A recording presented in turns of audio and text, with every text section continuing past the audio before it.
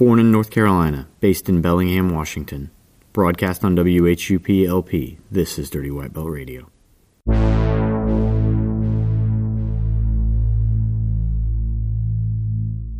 Innovative, often duplicated. When enough people get on the trend, I elevate it, make it way harder for them to follow what I take. It hard to swallow like a lozenge lodged in your trachea.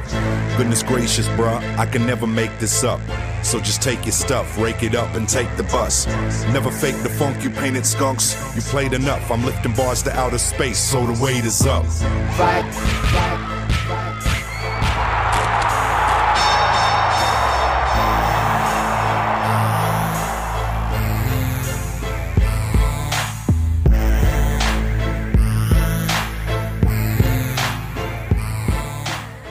This is Dirty White Belt Radio, stories about Jiu-Jitsu life and culture. Robert Drysdale is making a groundbreaking documentary on the history of Jiu-Jitsu. You probably know Drysdale because he's one of the most accomplished grapplers of his generation, having won both the IBJJF World Championship and the ADCC Absolute Championship. What you might not know about him is that he's a trained historian, and Closed Guard, the movie, slated for release toward the end of 2018, is a labor of love for him.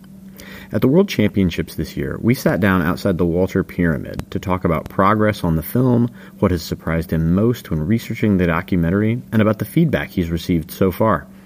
This is going to be the first comprehensive film that tackles Jiu-Jitsu history from a scholarly perspective. So as someone who's really interested in Brazilian Jiu-Jitsu history, I can't wait to see this. After you listen to the interview, I predict you'll be excited about it too. Robert Drysdale is also coming back to Elevate MMA on September 2nd for a seminar, so for those of you who are in the Durham, North Carolina area, don't miss it. I still use a lot of the leg lock details from his last seminar there. Speaking of North Carolina locals, I want to invite you to join the great folks at Team Hoist Gracie Southern Pines for the Ian Matuzak Memorial Foundation Roll-a-thon on July 15th. This event is going to raise funds for the wonderful charity that supports and enables adaptive jiu-jitsu athletes around the world. Their facility has a huge mat space across 3 rooms. I've trained there a lot, and it's a great place to train.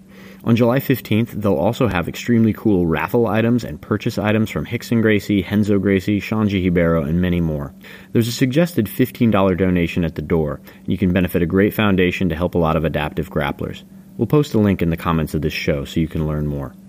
Please subscribe to the show on iTunes, Stitcher, SoundCloud, or Google Play so you don't miss an episode. And if you want to get a hold of us to suggest future show topics, you can email jeff@dirtywhitebelt.com. You can also get at us on Instagram at Dirty White Belt or on our Facebook page.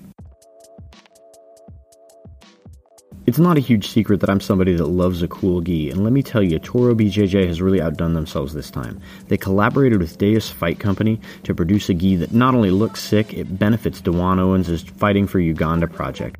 Fighting for Uganda is a non-profit that teaches self-defense, MMA workshops, and also fights gender-based violence in Africa. You can listen to a couple of interviews with Dewan on this show talking about this very project, and you'll see why it's such a worthy cause. And when you see this gi, which you can see by going to our Facebook page, you will be impressed and you will want one, I guarantee it. Mine is in the mail. I think I was the first person to order.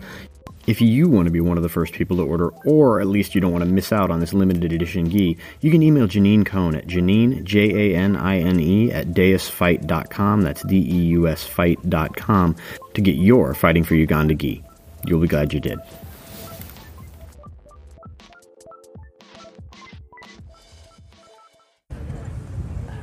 So Closed Guard, the movie, how is the documentary coming?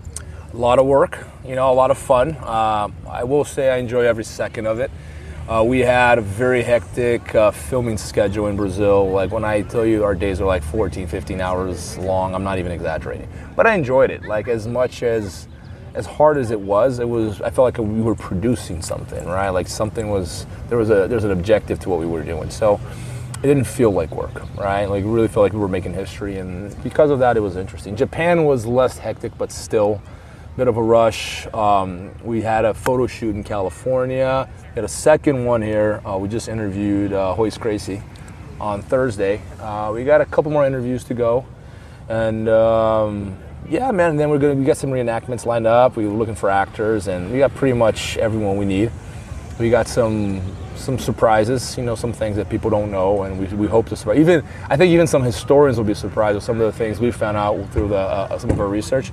And yeah, man, it's been a blast. Hopefully we releasing the movie before the end of the year. Oh, wow. That's the goal, if everything goes according to plan. Originally, we were going to do it a little bit sooner, but I think we're probably going to do it towards the end of the year. It's just like a slower time with less tournaments. You know, everyone's kind of quiet down. People are getting hungry for jiu-jitsu because there's not a lot of tournaments going on. So yeah, something like that. But me, man, probably the most interesting thing I've ever done in my life. I consider it to be the most important, you know, more than winning any tournament, because this is something historical. Tournament is a very temporary thing, you know. You get a kick out of it for a few days, weeks or whatever, but this is something that hopefully, you know, the jiu-jitsu community will be able to appreciate for as long as jiu-jitsu exists. Mm-hmm. Those of us that are fascinated with jiu-jitsu history, and I think a lot of the people listening to this are those people, are, I think, really grateful, because something that approaches jiu-jitsu history from sort of a scholarly perspective, where you interview all types of folks with all different perspectives in locations like Brazil, in locations like Japan, is something that I really think the community needs. And so let me ask, what was the most surprising thing to you about that you found out that you can tell us about, that won't spoil the movie but might whet people's appetite? We found out, first off, there are far more characters into this story than we currently know. Like, the version we have is Maeda taught jiu-jitsu to Carlos because he was friends with Carlos' father and he wanted to do Gaston Gracie a favor. Carlos learned, Helio learned from watching,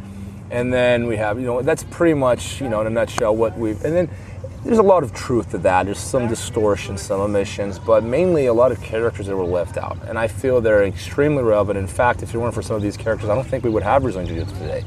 And I think it's fair to say that Carlos and Helio are central to this story. I think that goes without saying. But to say that they are entirely responsible for it is a bit of a stretch.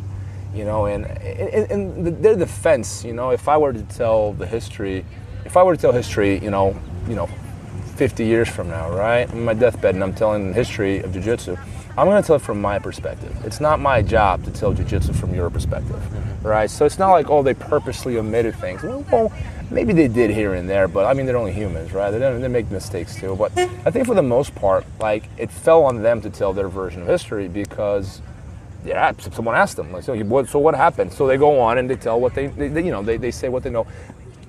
Granted, there are some distortions that are forgivable, others less so. But that's really what, to me, was the most interesting part of this film, was really being able to bring some of these characters back to life and, you know, misconstrue some of the myths. And I'll give you one really quick, just off the top of my head, right? The whole, Helio Gracie was frail and weak and he was sick, and it's not true. Like, he was a swimming and rowing champion prior to training jiu-jitsu. In fact, he was very buff. There I have a picture of Helio Gracie. He's in his swimming suit. He looks like he's on steroids or something. Like, he's huge.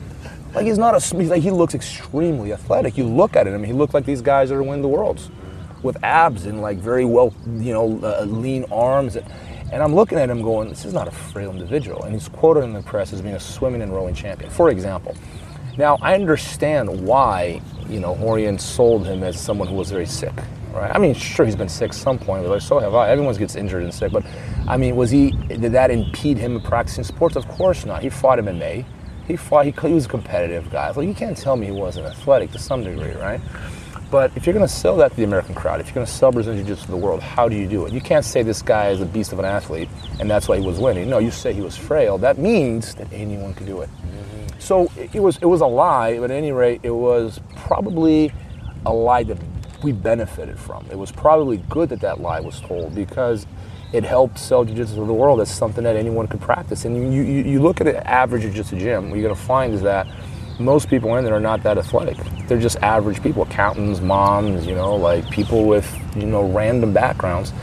And, you know, like if you go to a wrestling class, for example, like, you know, a wrestling program in any high school or any college, they're beasts of an athlete. Like, every single one of them extreme. In fact, they're selected to be part of the wrestling program because they're athletic, right? In jiu-jitsu, you don't have that. It really is a martial art that anyone can practice. So that myth was one that jiu-jitsu benefited from. But in any case, like, this is something we want to correct, because it's not true. Maybe we all benefited from it, but it's not true. In fact, that story of the weak guy defeating the strong predates the Gracie family. It goes back. The Japanese were using that strategy. You know, I suspect they used that the Japanese victory over Russia in the Russian-Japanese War of 1904. they use that as a platform to sell jiu-jitsu to the world. Look at the little tiny nation defeating the great giant, right? So I think they use that as a platform to promote their martial arts around the world, and the Gracies just pretty much build up on it. But it's not a new argument. It's not a new story. The little guy defeating the big guy. Everyone loves that story. Everyone loves the little guy beating the big guy. I remember when Gabby Garcia used to compete, and she'd get booed nothing happened. She just steps on the mats and she's getting booed. I'm like, just because she's bigger. It's like, it's not, what is happening here? And then when she did happen to lose to someone who was smaller than her, it was like the World Cup or something, everyone's cheering.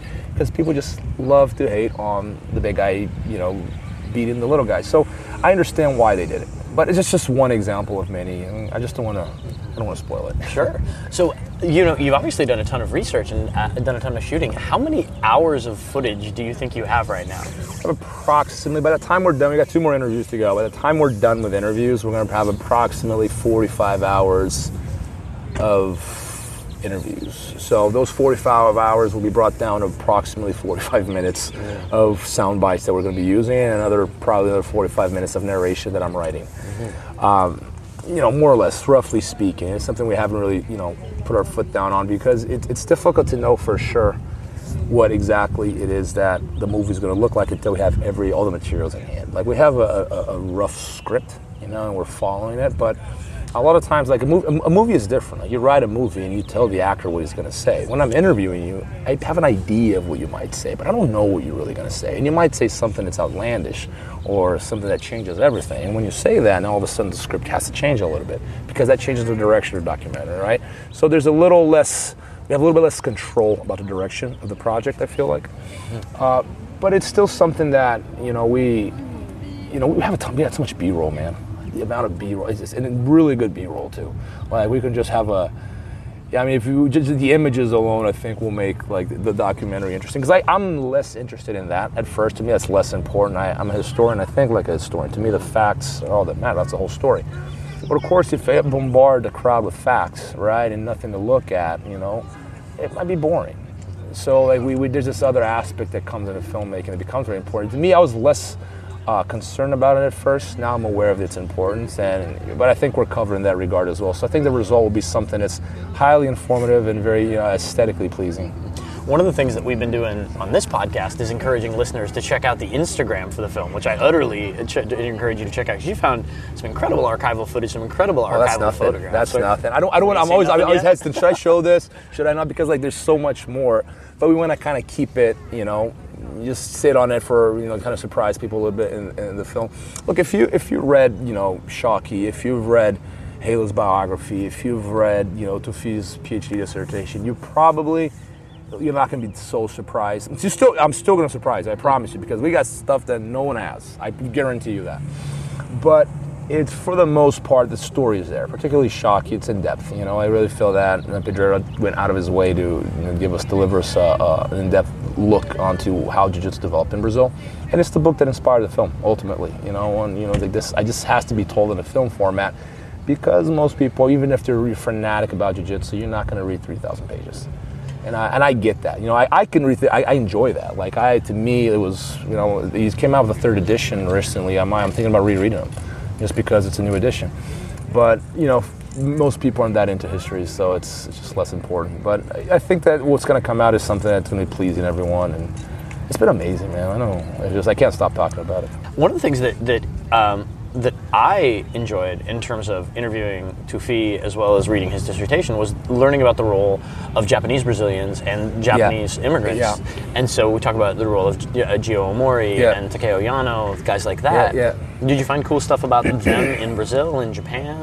Well, what's interesting is that, and this is where you really got to give Carlos, particularly Carlos more than Helio, I think, in this regard, is that I think they had this ambition, to keep the Gracie name alive no matter what, right? Tufi refers to as the Gracie patrician ethos, and I love that term because it says so much about this story. I think that really, maybe because they're from Scottish descent, and they're in the middle of the Amazon, surrounded by, native Brazilians and Afro-Brazilians, and these white, blonde, blue-eyed Scottish descendants, and they feel like they stand out. We're different. We're not. It's something that's very ingrained in Latin American culture. America is very colonial in a lot of ways still, And they really felt that they had to stand out in some way. And I really believe that jiu-jitsu was a vehicle in order for that family to stand out.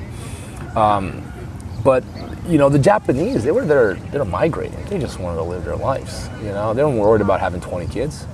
They weren't thinking that far ahead like Carlos was. I think Carlos had that sort of vision. Like, he was really thinking, like, I don't think that having 21 kids was an accident. I think back in the day, it was normal to have more kids, but the way they from all accounts, the way they raised their children, they were trying to create it. They were creating a dynasty, and they were aware of that, and to some extent at least, and I think that's interesting. You see other people that are less. George Gracie to me is probably the most relevant one during that generation, because I think if it weren't for him, the whole thing would have died, because he was the one who was fighting the most, representing not only the family, but jiu-jitsu all across the country. He wasn't just in Rio de Janeiro. This guy's teaching and fighting everywhere. So he's spreading the gospel of jiu-jitsu all across the country.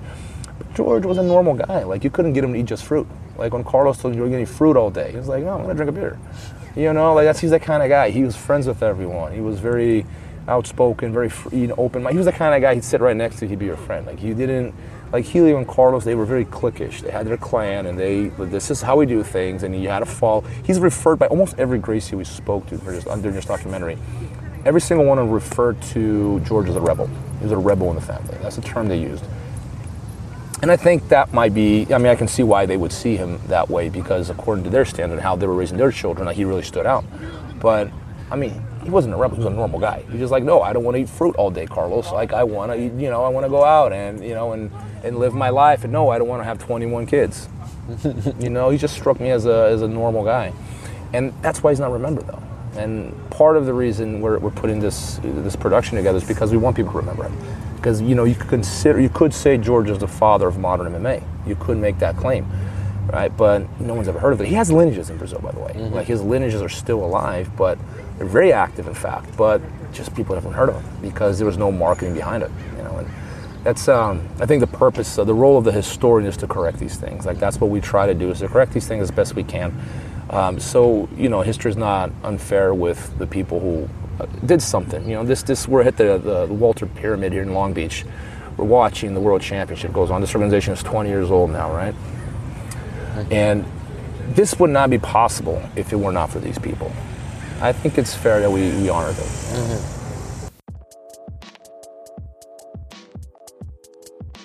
Quick story from an old U.S. grappling tournament. U.S. grappling has always had the best tournaments around for both kids and adults, but Jason Bumpkin Wingate from Gracie Raleigh, a brown belt with tons of experience, was tasked with the kids' matches one day. Now, they always put their most experienced and best referees on the kids' matches because that's the future of the sport. The consequences are a little higher, and they just want people to be able to pay closer attention.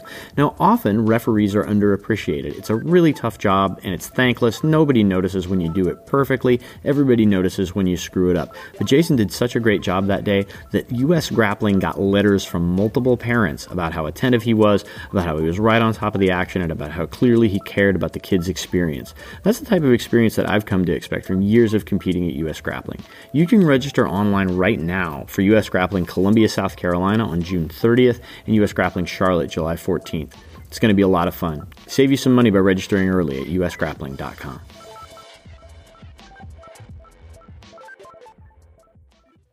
You've interviewed, I know from the Instagram, we don't have a complete list of the interviews you've done, but I know you've talked to several red belts.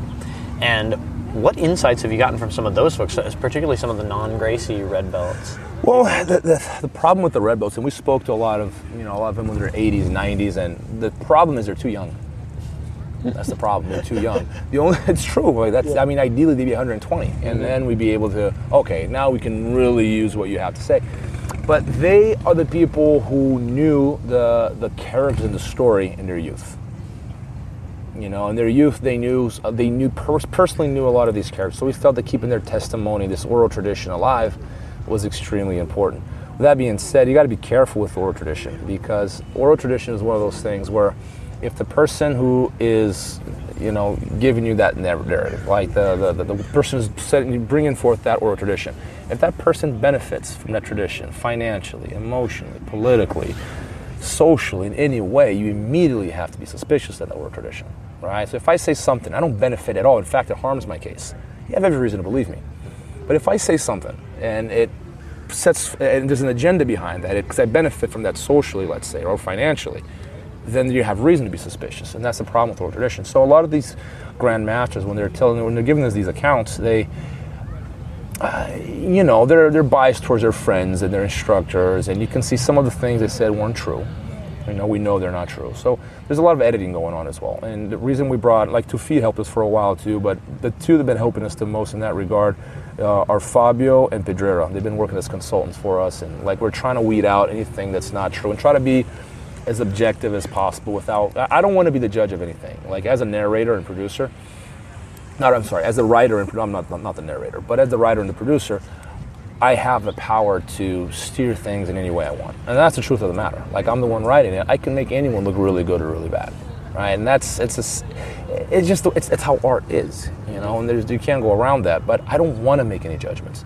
So whenever there's something controversial, I go to these guys because they've been studying it longer than I have and ask for their opinions. We go through the sources and we analyze them as best we can. We're trying to be as pragmatic and as objective as we can without being biased. Mm-hmm. And some things are so controversial, we're going to leave them in gray. It's not going to be this or that. We'll leave it. Or if it's not really that relevant, we're not going to mention it at all. It's not relevant. We don't know for sure. Don't bring it up. But I feel that, because we have this in mind, we're really trying to be objective. What's going to come across as something that's very, very down to earth and not. I don't have a dog in this fight. I'm not a Gracie. I'm not a Gracie hater. I'm not a Gracie lover. I'm a historian here. I'm being as objective as I can be, and I think some people will be slightly. The crazy thing, man, this is the crazy part. You're gonna like this. So, I was expecting hate, man. I did get some haters. I might become the most hated person in the history of Jiu-Jitsu. I'm okay with that, as long as in my, deep inside, in my heart, I know that I'm not trying to hurt anyone. I'm just really trying to tell the truth, right? Or as close as we can get to the truth. But I was expecting it, mainly from the Gracie camp. I'm thinking, okay, the Gracie lovers, they're going to come across, they're going to hate me, and they're going to attack me, and they're going to, whatever. I can back it up. I'm not going to be saying anything we can't back up, right?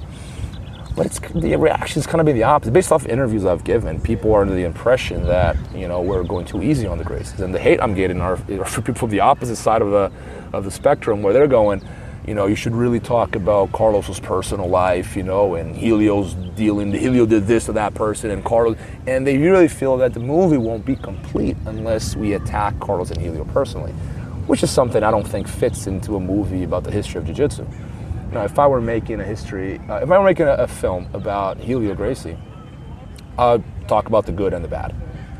I'd talk about all sorts of things. Like, for example, I'll tell you about the one time he jumped out of a ship into the waters infested with sharks, and just to save a stranger. Now, very few people would have the courage to do that.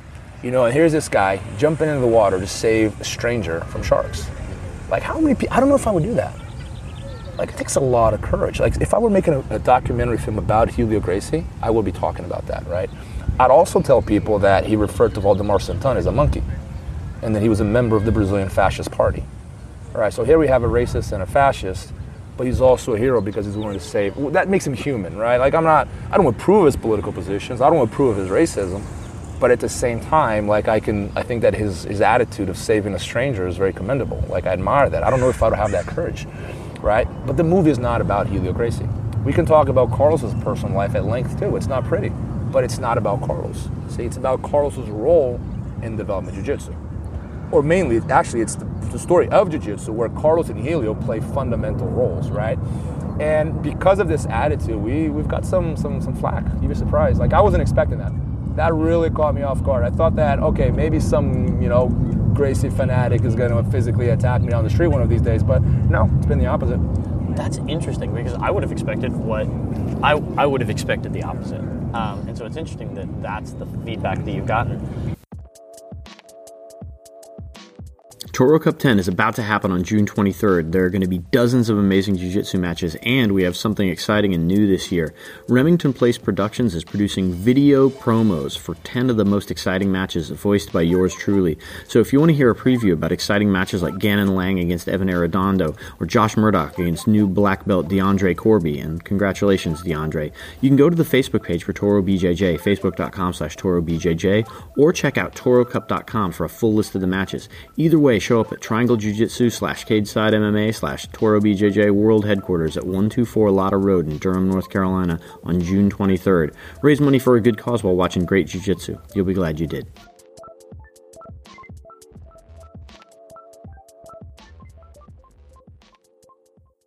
Broadcast on WHUP-LP, this is Dirty White Belt Radio. I'm interested too, you mentioned you just interviewed Royce Gracie, and you mentioned that went well, and so I'm curious about, can you tell us a little bit about the interview with Royce?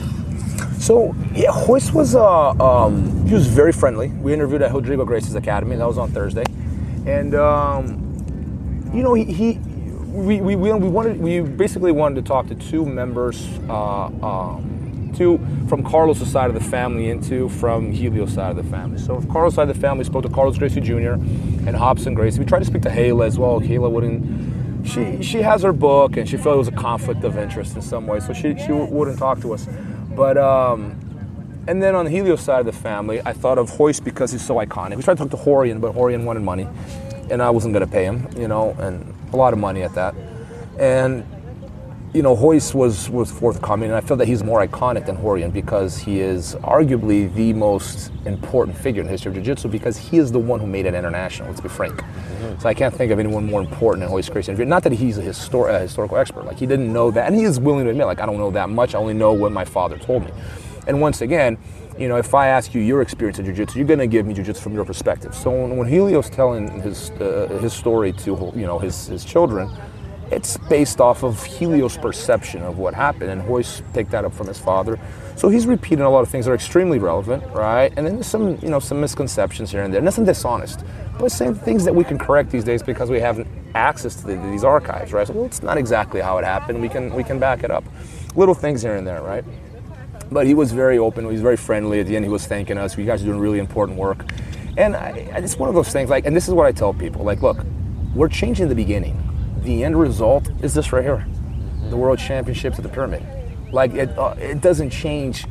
No one could ever take credit away from the Gracie family. When I say Gracie family, let me rephrase that. The characters of the Gracie family that played a role. Because in my view, some of the members of the family played a negative role in development of Jiu-Jitsu. They actually did more harm than good, in my opinion. But, you know, Carlos and Helio are so central to this story that if it weren't for them, we wouldn't be here right now.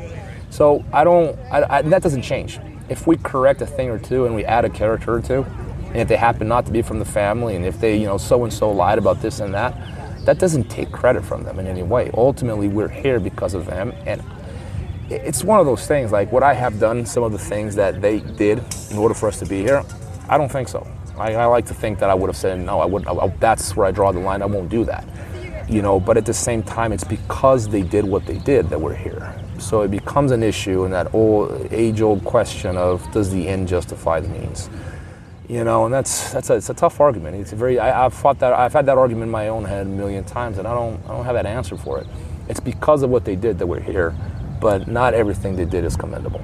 You know, so it's a tough. We're not going to talk about these aspects. Are like, if you're really interested, you can look into it. But we're going to stick to the development of Jiu-Jitsu, which is to me the most interesting part. Did you talk to the Fada folks at all? Yes, we spoke to the Fada family. His grandson is still teaching the same building. Wow. Yeah, the same building has been standing there since 1947, and they're teaching in the same building, same place. That's incredible. Like, to me, that alone was like, okay, it was worth the trip here, right? And Fada is interesting because it's a complex lineage. You know, if you think the Gracie lineage is complex, you know, and we're going to talk a little bit about it, like a Fada lineage is far more complex. And I don't want to, you know, spoil it, but some surprises here and there because it's a very unique, it's a unique story, right? It stands out for a number of reasons. But to me, Fada is important not because of the lineage. To me, Fada is important because he opened Jiu-Jitsu to the suburbs of Jiu-Jitsu at a time when Helio and Carlos were teaching the Brazilian elites. You know, ambassadors, diplomats, actors, wealthy people in general. Fada was teaching the suburbs to poor kids who never paid. He was teaching the handicapped. He was, you know, manufacturing geese from, you know, a sack of potato because they couldn't afford geese. So Fada plays an important role because he opened Jiu-Jitsu up to poor communities in Rio de Janeiro. And in Brazil, I'd say that about 60 to 70% of the Brazilians who are winning medals here come from these, they call them projetos in Brazil, the projects. And they're poor kids who train for free. My suspicion is that 67% of Brazilians who are winning it here come from these projects. I had one in Brazil. Almost everyone that teaches jiu-jitsu in Brazil at some point helps out with one of these projects, you know, and I really feel that in some ways Fada was instrumental to get that ball rolling. Like, I think he was the first one to do it, because up to then too, you gotta remember, the original Gracie Academy only taught privates. Like, the whole class group training, that's not something, like, George started with it, you know, like, a lot of people give Carlson credit for that, but George was the first one that was teaching group classes. Helio and Carlos were very much private oriented, privates, right? But Fada went a step beyond, and he's not even only teaching group classes, he's teaching to the poor and the young and poor kids that couldn't, normally they'd probably drift into, you know, like thuggish street life in Rio de Janeiro, you know, but instead they were trained jiu-jitsu. So this sort of impact we can't always quantify. We can quantify in a lot of ways what Helio did, right? Quantifying the effect Fada had on society is difficult to do because those people don't train anymore, they're dead. But I really feel that his role is really important because of that, and that's something we want to talk about. We want to give him credit for that. So you mentioned that the film is going to be part just straight interviews and part some dramatizations that are going to be made using actors. How did you come to the decision to use the dramatizations? Well, basically no documentary is complete without archival footage, right? But here's a problem. There's no archival footage. So, like, okay, so we have this amazing fight that went on between so-and-so, right? But there's no footage of it. Like, we can't even get, like, for example, let's say we wanted to show, like, the Kato, the Kimura Helio fight, right? First, we don't have rights for it, you know, so you have to buy rights for it, and that's not cheap. And it's edited. Like, we don't have the full fight. Like, does the full fight exist? My suspicion is that it does exist, and it's buried in some dungeon in Brazil, but it does exist. What we have is an edited version. So the archival footage is instrumental, right? But there's the particular period we are talking about, Maeda. There's no footage of Maeda. We found some footage of Fada, by the way. So you guys people are gonna see Osvaldo Fada teaching jiu-jitsu, and then that's exclusive. No one has ever seen it before, except the people who handed me the video, right? So there's that. That's exclusive, original, never been used before. But most of the footage we would like to have doesn't exist. So what do? Our way around that is to have reenactments. So we're going to have a reenactment of Maeda teaching in Belém do Pará. We're going to have, I'm not going to spoil it, but we have some other reenactments, some fights, introducing some characters that are relevant. And I feel that these reenactments will be a way of people have you get a glimpse of, a feel of what jiu-jitsu would have been like then. And it's just something that's going to go, you know, along with the B-roll and the interviewees. But you know, it won't be the core. It's still a documentary production ultimately, so it's not a movie per se. So you mentioned earlier that you had gotten some pushback from people, but not the pushback you expected. What I'm wondering is, when you went out to do these interviews, either in Brazil or in Japan, did you meet with any resistance? Like, did some people say, "No, I'm not talking to you because of this," or were you able to talk to some people who were reluctant? Interesting. Well, yeah. Well, Horian asked for money. Ayla asked for money too, basically. That was the resistance we met. And then while we were in Brazil, people were, at first, we spoke to some of these grandmasters, and some of these guys have either never been interviewed or that it's been like 30 years since anyone interviewed them, so they were very excited about being able to share their story with us. And it happened in at least one case where we asked him a question. It was a tough question, and he gave us an honest answer. He was on the spot and he gave us an honest answer. And later he contacted us and asked us to please, you know, edit that and not to put on documentary, because he kind of got upset when we said, "Well, you signed the waiver here, sir. We have the answer." And he was adamant about us not using that answer. Was it true? No, it's true. So what's the problem? Well, I don't want it to go on there, you know. I don't want to. He felt it was going to upset some people, and he wanted to get involved in that political struggle with people he knew or respected. And so we wouldn't respect his wish, even though technically we could use it. You know, we have a signed waiver. Like, there's nothing you can do about it. But I don't want to cause any problems and strife with anyone, and it's not really that necessary in the grand scheme of things. So we're gonna edit it out. But that happened. Like, that caught us off guard. But no, for the most part, everyone's been very, you know, forthcoming. Like the feedback we've been getting, generally speaking, has been very positive. It's been thank you for doing this. It's time someone has done this, and I'm just happy I'm the one doing it. Like, if someone were doing this before me, I would have been like, shit, that should have been me. Like, I should have done that. You know, I would have done it well. You know, but I'm just glad that I'm the one doing it. So I'm super excited, man. We're all super excited too. I think there's a real hunger in the community for stuff like this. There is. You know what's funny? I think the jiu-jitsu community today, as is overwhelmed with technique, gossip, like politics, bragging, vanity.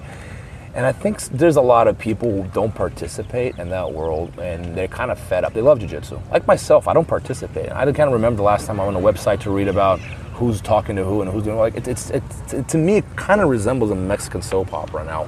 And I'm not interested in that. I'm interested in other aspects of jiu-jitsu that, to me, have a little more depth to them, I'm interested in the psychological aspects of fighting. I'm interested in, like, how overcome difficulties through martial arts. These things, for me personally, are very interesting.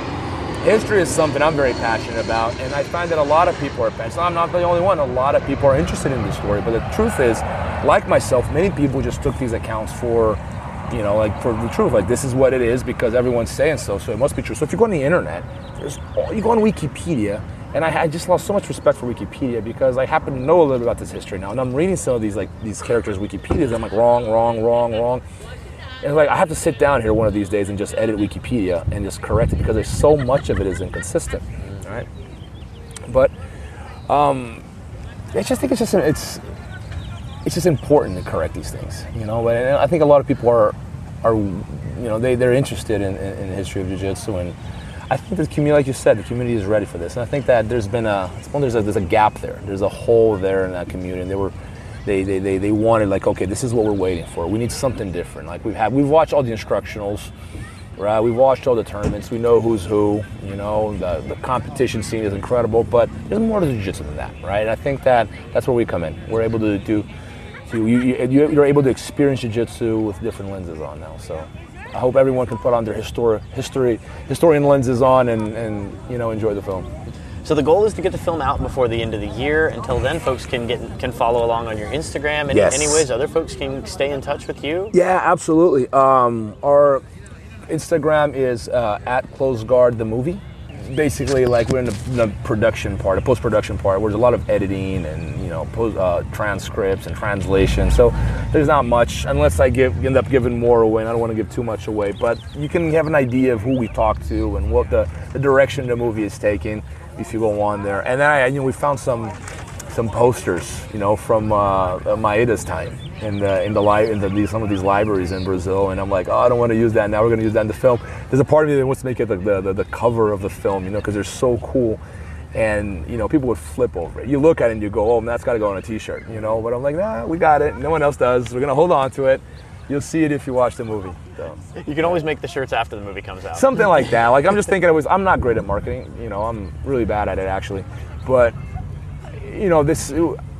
I think that this at some point will be necessary. We're going to have to try to, or like, I truly look at things, Jeff. Like, I go, if something is really good, you don't have to market it. It's just that simple.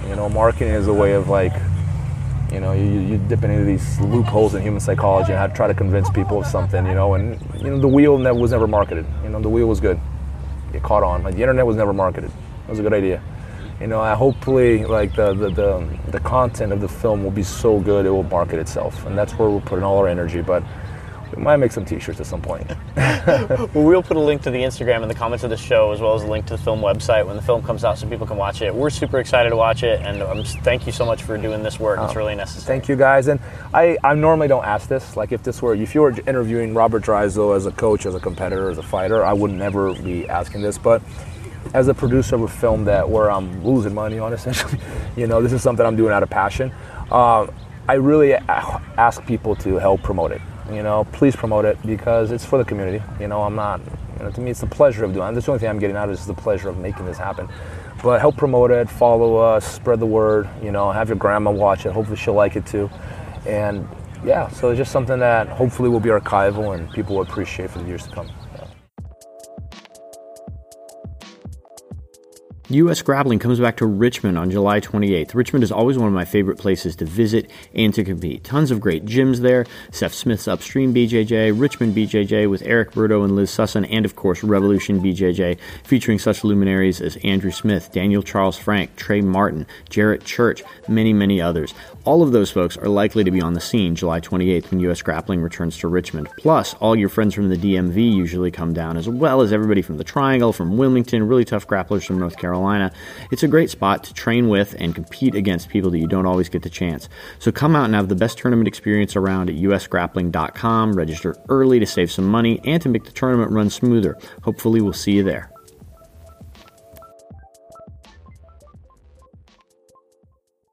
My thanks to Robert Drysdale for taking the time to do this, and I'll echo his charge. If you like seeing projects about Jiu-Jitsu happen, you have to support the ones that come out. Let's make sure everybody sees Closed Guard, the movie, when it comes out toward the end of this year. A quick reminder, we still have several shows from the Worlds, including one with Gustavo Dantas, the BJJ mental coach, about how to improve your game coming out. We'll have a few shorter shows as well as a bonus. You can subscribe to Dirty White Belt Radio on iTunes, Stitcher, SoundCloud, or Google Play so you don't miss anything. And if you want to get a hold of us, you can always email me at jeff@dirtywhitebelt.com or get at us on Instagram at Dirty White Belt or on our Facebook page, which is facebook.com/cagesideradio. This is Dirty White Belt Radio. My name is Jeff Shaw. Thanks for listening, and we'll see you again on Sunday.